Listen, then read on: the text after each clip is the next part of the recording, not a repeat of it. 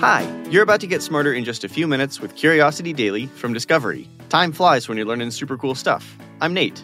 And I'm Callie. If you're dropping in for the first time, welcome to Curiosity, where we aim to blow your mind by helping you to grow your mind. If you're a loyal listener, welcome back. Today, you'll learn about how the rinse cycle in some commercial dishwashers might be negatively affecting our gut, how a groundbreaking new study might have found a solution to PTSD, and how video games have been proven to improve our executive functioning skills. Without further ado, let's satisfy some curiosity. When we go out to eat somewhere, we expect our plates to be, nice and squeaky clean to avoid germs and other grossness. But it turns out that the dishwashers used to make those plates clean come with a rather unfortunate side effect: the possible destruction of our gastrointestinal tracts. Okay, I think you actually got that backwards because you just said that a clean plate is responsible for the destruction of our gastrointestinal tracts. That can't be right. Unfortunately, that might be the case. It's not as straightforward as it would seem. Okay, now I'm confused because I'm not going to eat off of a dirty plate. So how is a clean plate worse? So most restaurants use commercial dishwashers, which circulate hot water and detergent for around 60 seconds at a really high pressure. But after that cleaning cycle, there's a second 60-second washing and drying cycle where water and a rinse agent are applied. Then the dishes come out to be dried. Now are you starting to see a problem? Okay, so the chemicals aren't being rinsed off. That's the worry, yeah. So in many cases, potentially toxic substances are remaining on the dishes, and then they dry in place on the plates.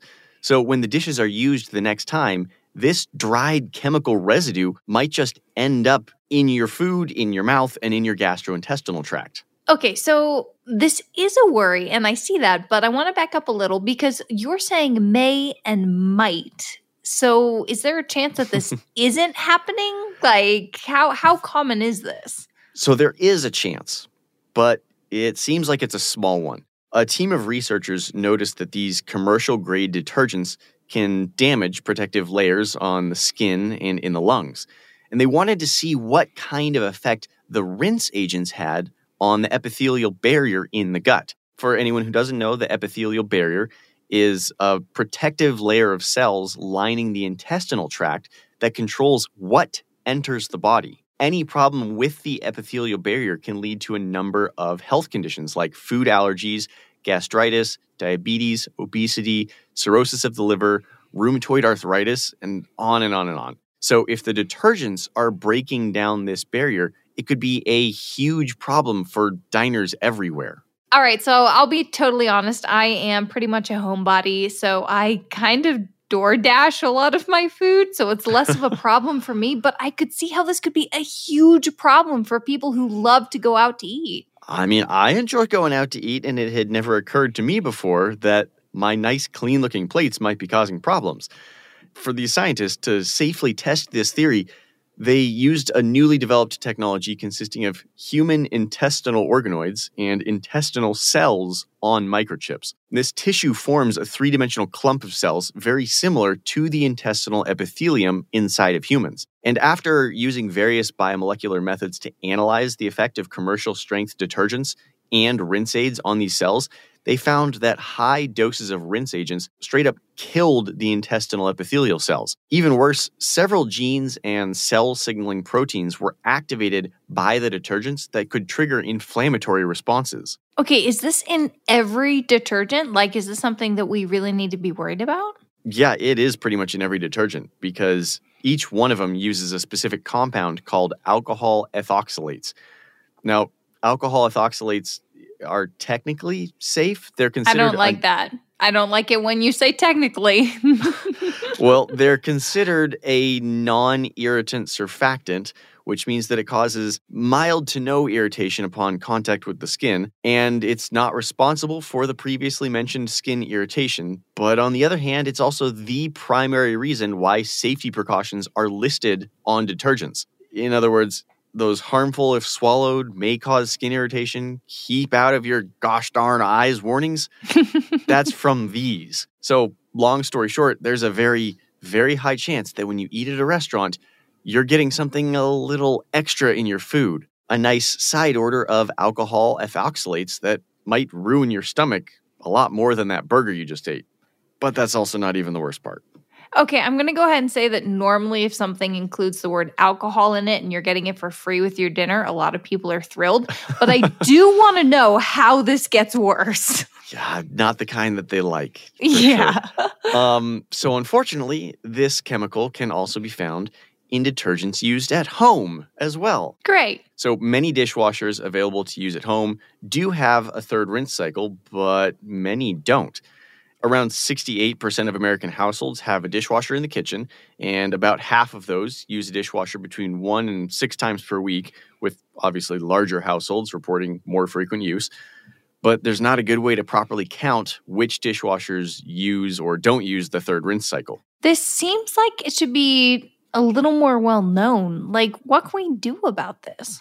Well, the researchers believe that the best course of action for the everyday person is to talk about it. Eat at home more if you have to. See if you can replace your dishwasher if it doesn't have an additional rinse cycle.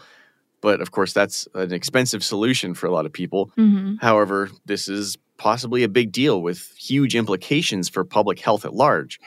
And the researchers believe that this could be the beginning of the end for the gut's epithelial layer. So the best way to fix the problem is to get people talking about it. Well, if I was already kind of iffy about the notion of going out to eat anyways, you've kind of convinced me, and I'm gonna probably try and eat at home a little bit more often and check to make sure that my dishwasher has a third rinse cycle. One of the worst parts about going through a traumatic experience is that the memory attached to it never really seems to go away, but new research suggests that there is a way to change that for good. A single dose of hydrocortisone. I thought that hydrocortisone was a steroidal anti-inflammatory. Don't they use it for getting rid of redness and itching or swelling from skin conditions? Yes, yeah, I actually use it myself. I have eczema, so I use hydrocortisone cream. That is definitely its most common use when it's taken as a topical cream. But this can also be used to treat conditions like high blood calcium, thyroiditis, rheumatoid arthritis, dermatitis, and asthma. It's kind of a one-size-fits-all medicine for a ton of different ailments. So, a team of researchers at Translational Psychiatry thought, could it work for something psychiatric too, like, say, persistent distressing memories, which are a common side effect of post-traumatic stress disorder? And the answer was, what do you think? Since we're doing a story on it, I'm going to go for yes. Yes, the answer is yes. Okay. I mean, I know we've done stories in the past about PTSD treatments, new things that they're figuring out and coming up with. But since then, we haven't seen a lot of progression in those treatments. So this is interesting that we've got something else to talk about. Why hydrocortisone? Okay, so since one of hydrocortisone's side effects is a strengthening of how memory is formed, it seemed kind of like an obvious place to start. So PTSD is actually unique among psychiatric disorders because there is a known cause for it, a traumatic event that sets off a series of events in the brain. This includes the so-called re-experiencing, or aka distressing involuntary memories, as well as, in some very extreme cases, true flashbacks. Since we know the cause, it was believed that hydrocortisone would interrupt the processes that create hyper-strong trauma memories. Okay, I guess that makes sense. But now my question is, how do you go about testing something like this? Through a study, as everything is. This one was an 8-day study. A team got together 120 healthy 18 to 35-year-old volunteers recruited at random into 2 groups, experimental and placebo. Each group had vitals checked, were given a set of psychological assessments of their mental health to check for depression, anxiety, dissociation, and sleep quality before the real fun began. Wait, they didn't actually traumatize these people on purpose, did they? Okay, no. That's too invasive of a study. No, that would be unethical. Thankfully, the experiment didn't involve actually traumatizing anyone. So, day 1, participants watched a stressful movie as a substitute for a traumatic experience. Yeah, there you go. After the movie was over, the researchers gave capsules with over 30 milligrams of hydrocortisone to the experimental group and identical placebos to the control group. After about 2 hours, participants were all asked to start pressing a button on a device whenever they had a memory of the traumatic movie. For the next 6 days, they needed to complete a memory diary whenever thoughts of the movie popped into their heads. I mean, that's not usually how I watch movies and think about them later, but, more scientific in this case. Okay, so yes, but within a few days, memories related to the movie became less frequent, but the reduction was much faster in the group that took hydrocortisone. This was expected and kind of hoped for, but while intrusive memory frequency was the same on average on the first day in both groups, the difference in frequency became larger every day, to the point that they had to be confirmed with statistical tests from the fourth day onward. All right, that sounds like pretty good information and good data, and I'm glad they didn't actually traumatize these people, but there's Right. only one problem I think I still have here. A movie isn't real life. Like, is this going to work for people coping with actual trauma? Okay, I know we say this a lot on the show, but nobody knows yet, including the researchers who admit that movies might not adequately, quote unquote, mirror the phenomenon seen following real-life traumas. So the study concludes by asking questions of whether hydrocortisone is effective in trauma victims before admitting there is no simple answer. But results were promising enough to merit further research, and another clinical trial is set to begin testing one very high dose of hydrocortisone on a group of self-admitted sufferers of PTSD, so the answer could become simpler soon. All right, well, it's always good to get more data. I mean, yes, obviously, knowledge is power, but in this case, if hydrocortisone ends up being successful at treating PTSD, that would introduce a cheap, affordable way for properly treating something that isn't currently treatable successfully. So, here's hoping that the results stay promising and we can begin treating trauma at a much wider scale soon. All right, I've got a thought that's either going to seem really obvious or really absurd to you. Hardcore gamers are better at decision-making and quicker with reaction time than the average person. Okay. But as a gamer, I have to know, does it depend on the sort of game it's going to be? Like, is it Zelda? Is it Final Fantasy? Is it Donkey Kong? Is it Minecraft? Is it League? Don't tell me it's League. Is it World of Warcraft? Like, what are we dealing with here? Okay, but anyways, I would say that I'm going to lean more towards neutral on this one. You're telling me that gamers are better at decision-making, quicker with reaction time. I get that. On one hand, it makes a lot of sense that people would be more focused because of video games. It's literally all reflex and muscle memory based. But on the other hand, saying it's good for everyone, that seems a little suspicious to me. I mean, clearly the people who are playing League aren't better decision makers. They chose playing League. And they continue to choose League. We're going to get slammed. Unless League is owned by Discovery, in which case it's a great choice and way to go. You guys nailed it. All right, it might sound a bit off, but a new study from the International Journal of Environmental Research and Public Health found that young adults who play video games consistently have an improved sense of executive functioning, which is what we call behavior related to decisions and reactions. For years, there's been a bit of a stigma related to gaming, so the results of this study go a long way toward wiping away some of the negativity. Okay, now I am really paying attention. What do you mean? So most video game studies focus on the negative effects of gaming for too long. Specifically, researchers are usually trying to answer the age-old question of, do violent video games make young gamers more violent in their day-to-day lives? And the link between the two things is minuscule at best in some studies and non-existent in others. So researchers out of the University of L'Aquila wanted to expand what is known about the positives of video games by looking into attention performance and decision-making without setting a control in the study for video game genre. So, okay, how did they even measure executive functioning in these gamers? So first, the researchers sent out flyers in person and over social media looking for test subjects, and they recruited 38 university students with an average age of 23. Half of the participants were labeled experienced gamers who play 11 hours per week on average, and the other half were casual gamers who play an hour and a half per week on average. And participants entered a lab setting and took computerized assessments to figure out their level of skills. Okay, so first of all, I have to back up. You're telling me that an experienced gamer is playing 11 hours per week on average? Because I can test that. Yeah, maybe that was like 11 and up. It does say on average. That 11 seems a day, a little maybe. low. No, I'm kidding on that one. But I mean, it's close to... That sounds unhealthy. I would say you've got at least several hours a day. Anyways, that's just coming from a gamer myself. Yeah. But I am curious about the level of skill here. Like, were they having them play apps? Was it actual like handheld console games? Were they sitting them down and watching them play Halo? Like, how did this work? So this is general tests, like not ability to play video games. So like one was a dice game similar to a high stakes gambling situation you'd find at a casino.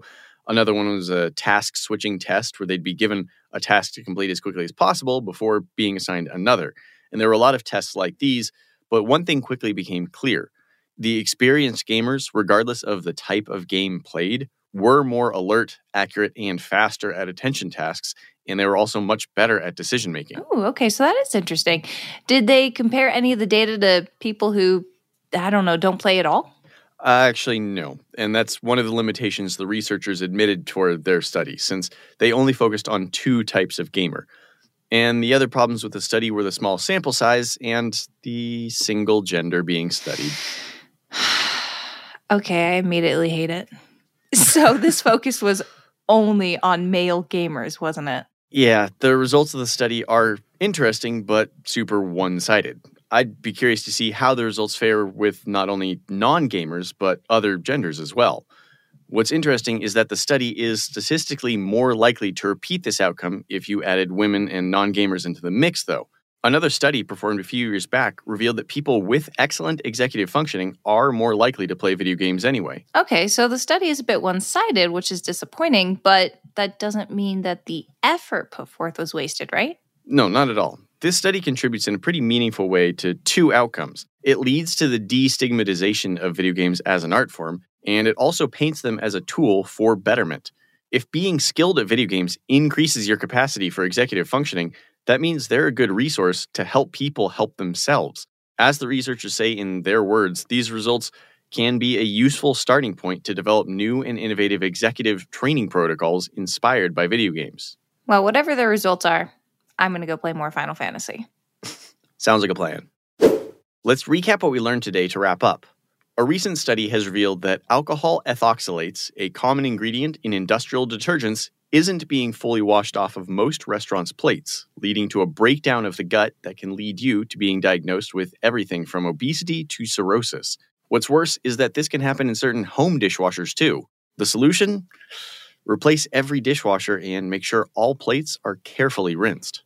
Rashes, asthma, arthritis, and PTSD?